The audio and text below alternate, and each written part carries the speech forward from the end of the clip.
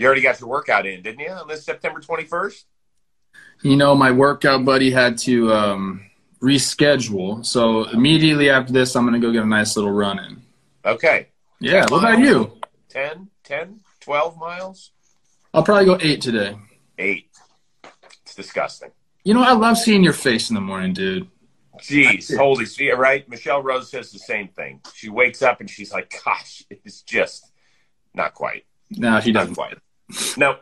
I want to welcome everybody to the first fall edition of baseball today. Did you know it was fall today? And it's going to be 97 degrees here. Let's go fall. Step it up. Seriously? Is that what it's going to be? Ugh. All right.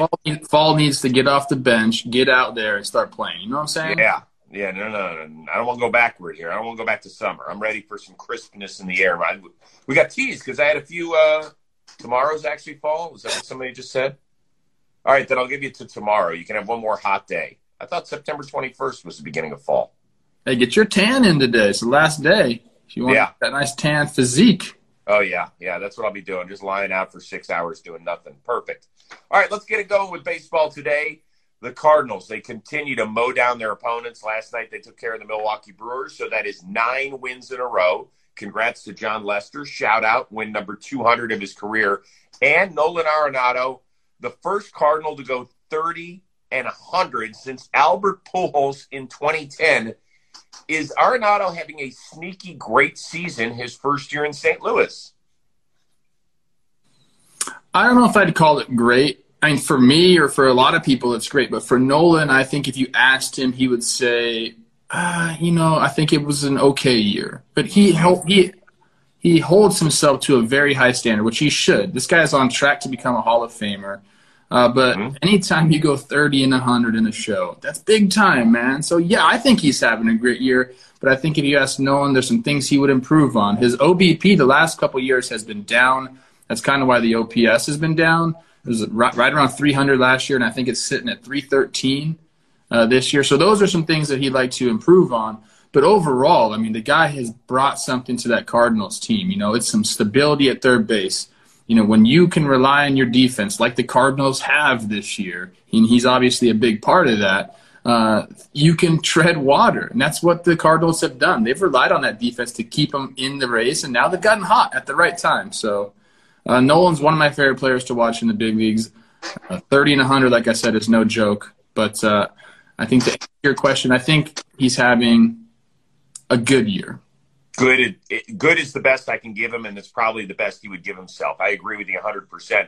Now, 30-100 in terms of third baseman, it's the 6th time he's done it. The only guys that have done it more frequently, Mike Schmidt and A-Rod.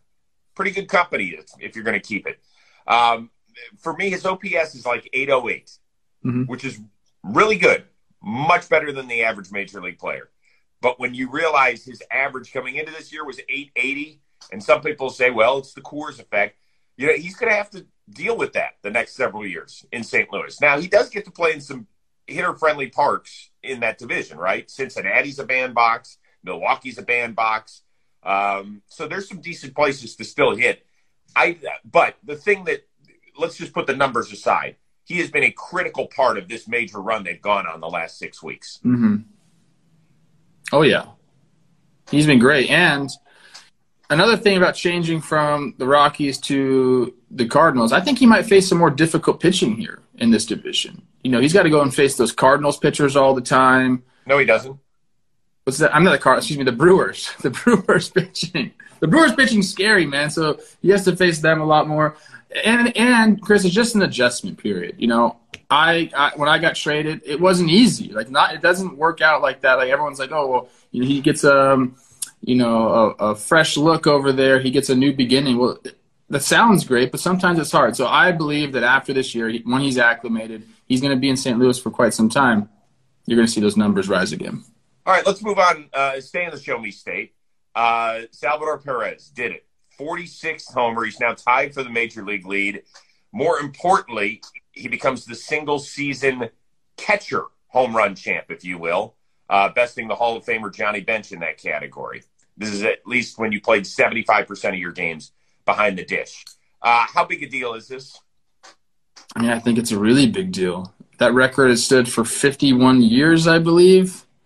So anytime you break a record that stood for that long, that's legit right there. And we talk about Sal Perez a lot on this show. One of the most impressive things he does is play. He plays all the time. And as a catcher, you talk to anybody that's played the position. If you play that many games, your legs are done. And your hitting is secondary. You're worried about that pitching staff. You're worried about your defense. You're worried about calling a game. Sal's doing all that and hitting absolute moonshots. I mean, his numbers are up across the board in some of his advanced statistics. He's barreling the ball to 16.2 percentage line. That's by far the most in his career. His exit velocity is the highest it's ever been at 92.7 on average. The guy is absolutely destroying the ball, all while playing seemingly every single day at catcher. It's not seemingly. It is. The Royals have played 151 games. He has played in 150. That's great. And I went through the box scores last night. There were only, by my count, there were only 2 games where he appeared as a pinch hitter. That he hasn't DH'd at all? Huh? He hasn't DH'd at all? No, he has DH'd. But so my point, he got 3 or 4 at bats in a game. When he had a day off, it wasn't a day off. Okay. Only twice. I mean, he pinch hit. Still, that's not even getting a day off. That's not just like, go chill, we'll see you tomorrow. Or we'll see you in 2 days because we have a day off tomorrow. I've never seen a catcher play this much and be this productive. Usually we're talking about 140 to 145 games, and they get 15 where they don't do anything. They don't do any, like, sit down, I don't want to hear from you. This guy has played every game but one. That's wild. And you know what? This has been going on for a long time, too. He's always played a lot of games. He's always caught a lot of games. So, I mean, he's just played a lot of baseball, and he's just having so much fun with it. It doesn't look like he's going to slow down anytime soon. So I think he really started to take off, no joke, in the home run derby. Remember, he was blasting balls. We're like, geez, what a run. And I think he lost out to Alonso in the first round, if I'm not mistaken. But my point is this. Since July 24th, he has hit 25 homers. The next time you hear somebody say, well, this shit messes up your swing, yeah, go check out this dude. He has been killing it, just to let y'all know. And all while having a big smile on his face. Just every single day. He's the best, dude. All right, you want to hear something remarkable. Of course, Salvador Perez hit the record-setting home run in Cleveland. That was in Game 1 of a doubleheader. In Game 2, it was the return of Anthony Gose. The last time we saw him as a major leaguer was 2016. He was an outfielder in the Tigers organization for 5 years. He was just kind of a bit player, never made it as an everyday ball player. At age 26, picked up pitching, and last night was throwing gas, 100 miles an hour with a good solid slider. Actually struck out Salvador Perez for his first major league strikeout. How wowed were you as a former major leaguer in this transformation? Very wowed. I was going to mention that high heater to Sal. That was nasty. About 100 miles an hour up top there. But, Ghost, I got to play against him as an outfielder. He was with Toronto, and then he was in Detroit for a few years. He's a pretty good ball player. He never, like you said, never got a long enough leash to go out and establish himself necessarily as an outfielder. And then I heard that he was, converting to a pitcher. I think we even crossed paths in the Texas organization. And I heard he was trying to do both. And then people were like, man, this guy throws hard. Like, he's going to do it. And you know what? He did it. And that's crazy. I don't know how many people have done that, have actually been a real pitcher and a real hitter in a big league game. It's not many. Well, we saw it the other way, right? Rick Ankiel was an established starter. Then he lost it. And then he came back as an outfielder, which was crazy in its own right. Yes. But to start pitching, I mean, he pitched in high school, and there were some teams that wanted to draft him, I heard, as a pitcher. He ended up being a second-rounder for the Phillies. He was one of the centerpieces of the deal of the Roy Oswalt trade down to Houston. And he just never cut it as an everyday major leaguer. But at 26, to say, okay, I'm going to learn how to pitch and to grind and to not quit, and then to make it back at 31, tip of the cap to him. That's why I'm wearing my Tribe hat today. I love it. He's a great guy, too. And let me tell you this. You throw 100 miles an hour and you're a lefty, guess what? You're going to be in the big leagues. You're going to be in the big leagues as long as you can throw strikes for as long as you want. So kudos to him. I hope he has another 5-6 years in the show because of this. Yeah, the one thing he's going to have to work on is his wildness. His walk rate has been through the roof. If he can hone that in, he's going to be just fine. And the Indians need a left-hander out of the bullpen, so he's going to have his shot. I think going into 2022 to make the team out of camp, and I think it's a fascinating story. But I'm just thinking, how does that work? Like, what about his service time, and like how long do the Indians control him? Is he going to be a free agent? What's going on with that? It's a great point. That's a great point. I got to look into he's ARB eligible in 2022, it says on his baseball reference page, and a free agent 2025. So I guess they have control of him for quite some time. Yeah, you know what? He might have bounced up and down a lot, too. Yeah. So go Tribe. Hey, the Tribe can develop pitchers. We know that. Yeah, they can. They can. There's no question about that. All right, speaking of pitching and left-handed, this guy does not throw 100, but he does throw today. Dallas Keuchel of the Chicago White Sox. He said about 3.5 weeks ago, I'm going to have to be much better if I want to make this playoff roster. Do you still agree with him? Well, I think it depends on what happens to Rodon. I mean, that's a big thing for them. If he's hurt for an extended period of time, I think Keuchel steps right back into that rotation.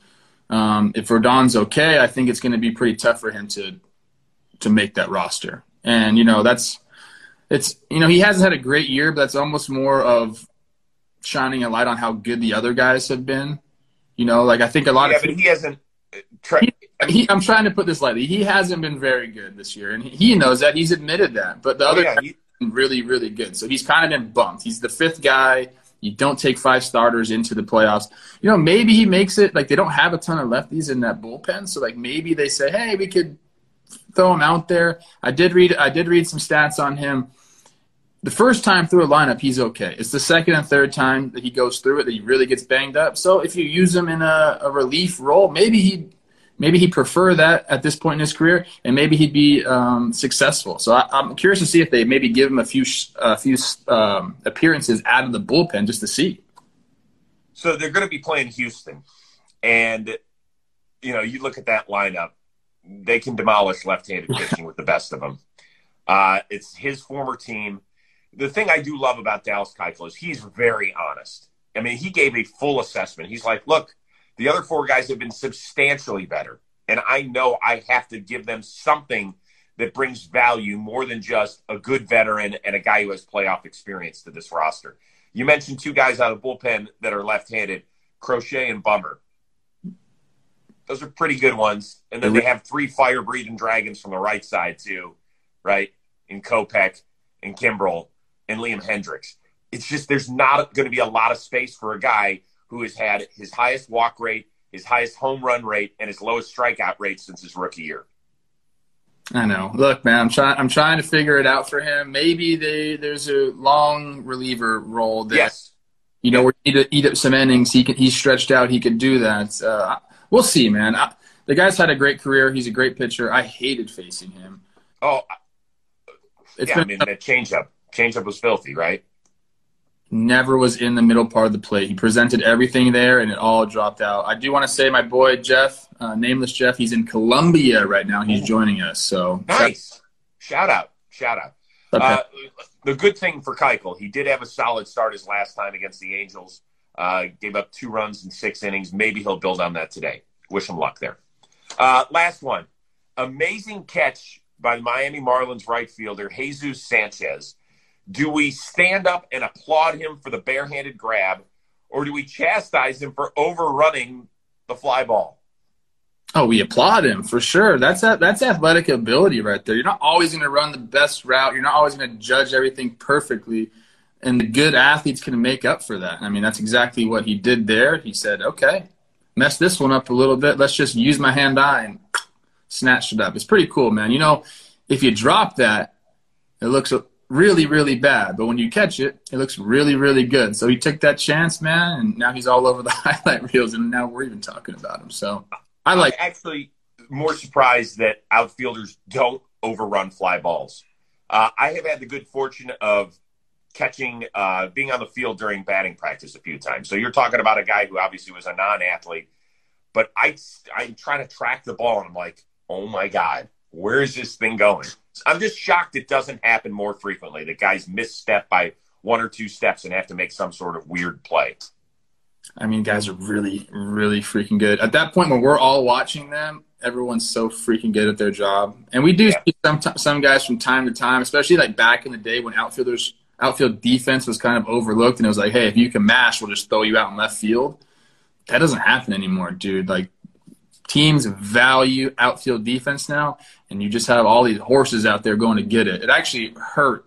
When that started to happen, Chris, you just look in the outfield like, I can't hit it anywhere in the air. These guys are going to run it down. And then every once in a while you'd face someone like, I remember, who was it? I don't want to talk shit about somebody, but when I first came up, let's just say there were some corner outfielders that you wanted to hit the ball to. That doesn't happen anymore, though. I would love to know the names. That'd be good. All right, what do you have coming up on John Boy? I got an episode of Sequence coming out today, actually with Arenado and Goldschmidt and Molina. I go over that double play they turned against the Mets and kind of what everyone's responsibility was, what could have Pilar done differently. So that'll come out today. And we are recording our Wednesday ep of Talking Baseball at about 11 PST. What about you? Let's see here. The latest Rose rotation episode still out with Stephen Brault and Trey Mancini. Some great Mancini stories out there. They were teammates in the minor league, so you get to hear about their minor league days, which is just hilarity unto itself. And in about 10 minutes, I am taping the final regular season episode with Mickey Rowe. There's a fascinating story that I followed all year, and I was hesitant to bring up with him. And so it'll probably be first thing out of the gate. And I'll be really interested to see how this played in his headspace all year. Because it was something that I know he thought about at age 32 when he got hurt. And then heading into the last few, it's something we don't think about a lot as fans, but I know that ball players do. And so I wonder how he grinded his way through the situation. Let's just put it that way. I know it's a little convoluted. It's all going to make sense when the episode comes out Thursday. Yeah, what are you talking about? I love it. It's so mysterious, dude. Yes, but it's really it's something really important that people say shouldn't be important, but it is. How's that? Okay. What's that? His sex life. It's not that. Okay. Well, that is important. I'm not going to get into that with him. That's his business. What about me? Not going to get into it with you. Ask me anything. Yep, not today. You have stuff to do, and I have stuff to do. I might text you a question or two, but that's not for public consumption. So there you go. Yep. All right, man. You get your workout in today? Not yet. You going to? Yes. You better get it before it gets 97 degrees outside. Let's go. Well, I will. I have to take my dog on a walk, and then I'm going to get into and do my 45 minutes on the elliptical. It's an ugly sweat for me. It's not pretty. All right, listen, we're back at it again on a Wednesday. Who knows what the divisional and wild card races are going to look like by then, but it's going to get nutty. I love it. We're down to like the last week and a half of the season. Love it, baby. All right, tell the boys I say hello, and have a good day, dude. You too, Zero. See you guys. Peace. Peace.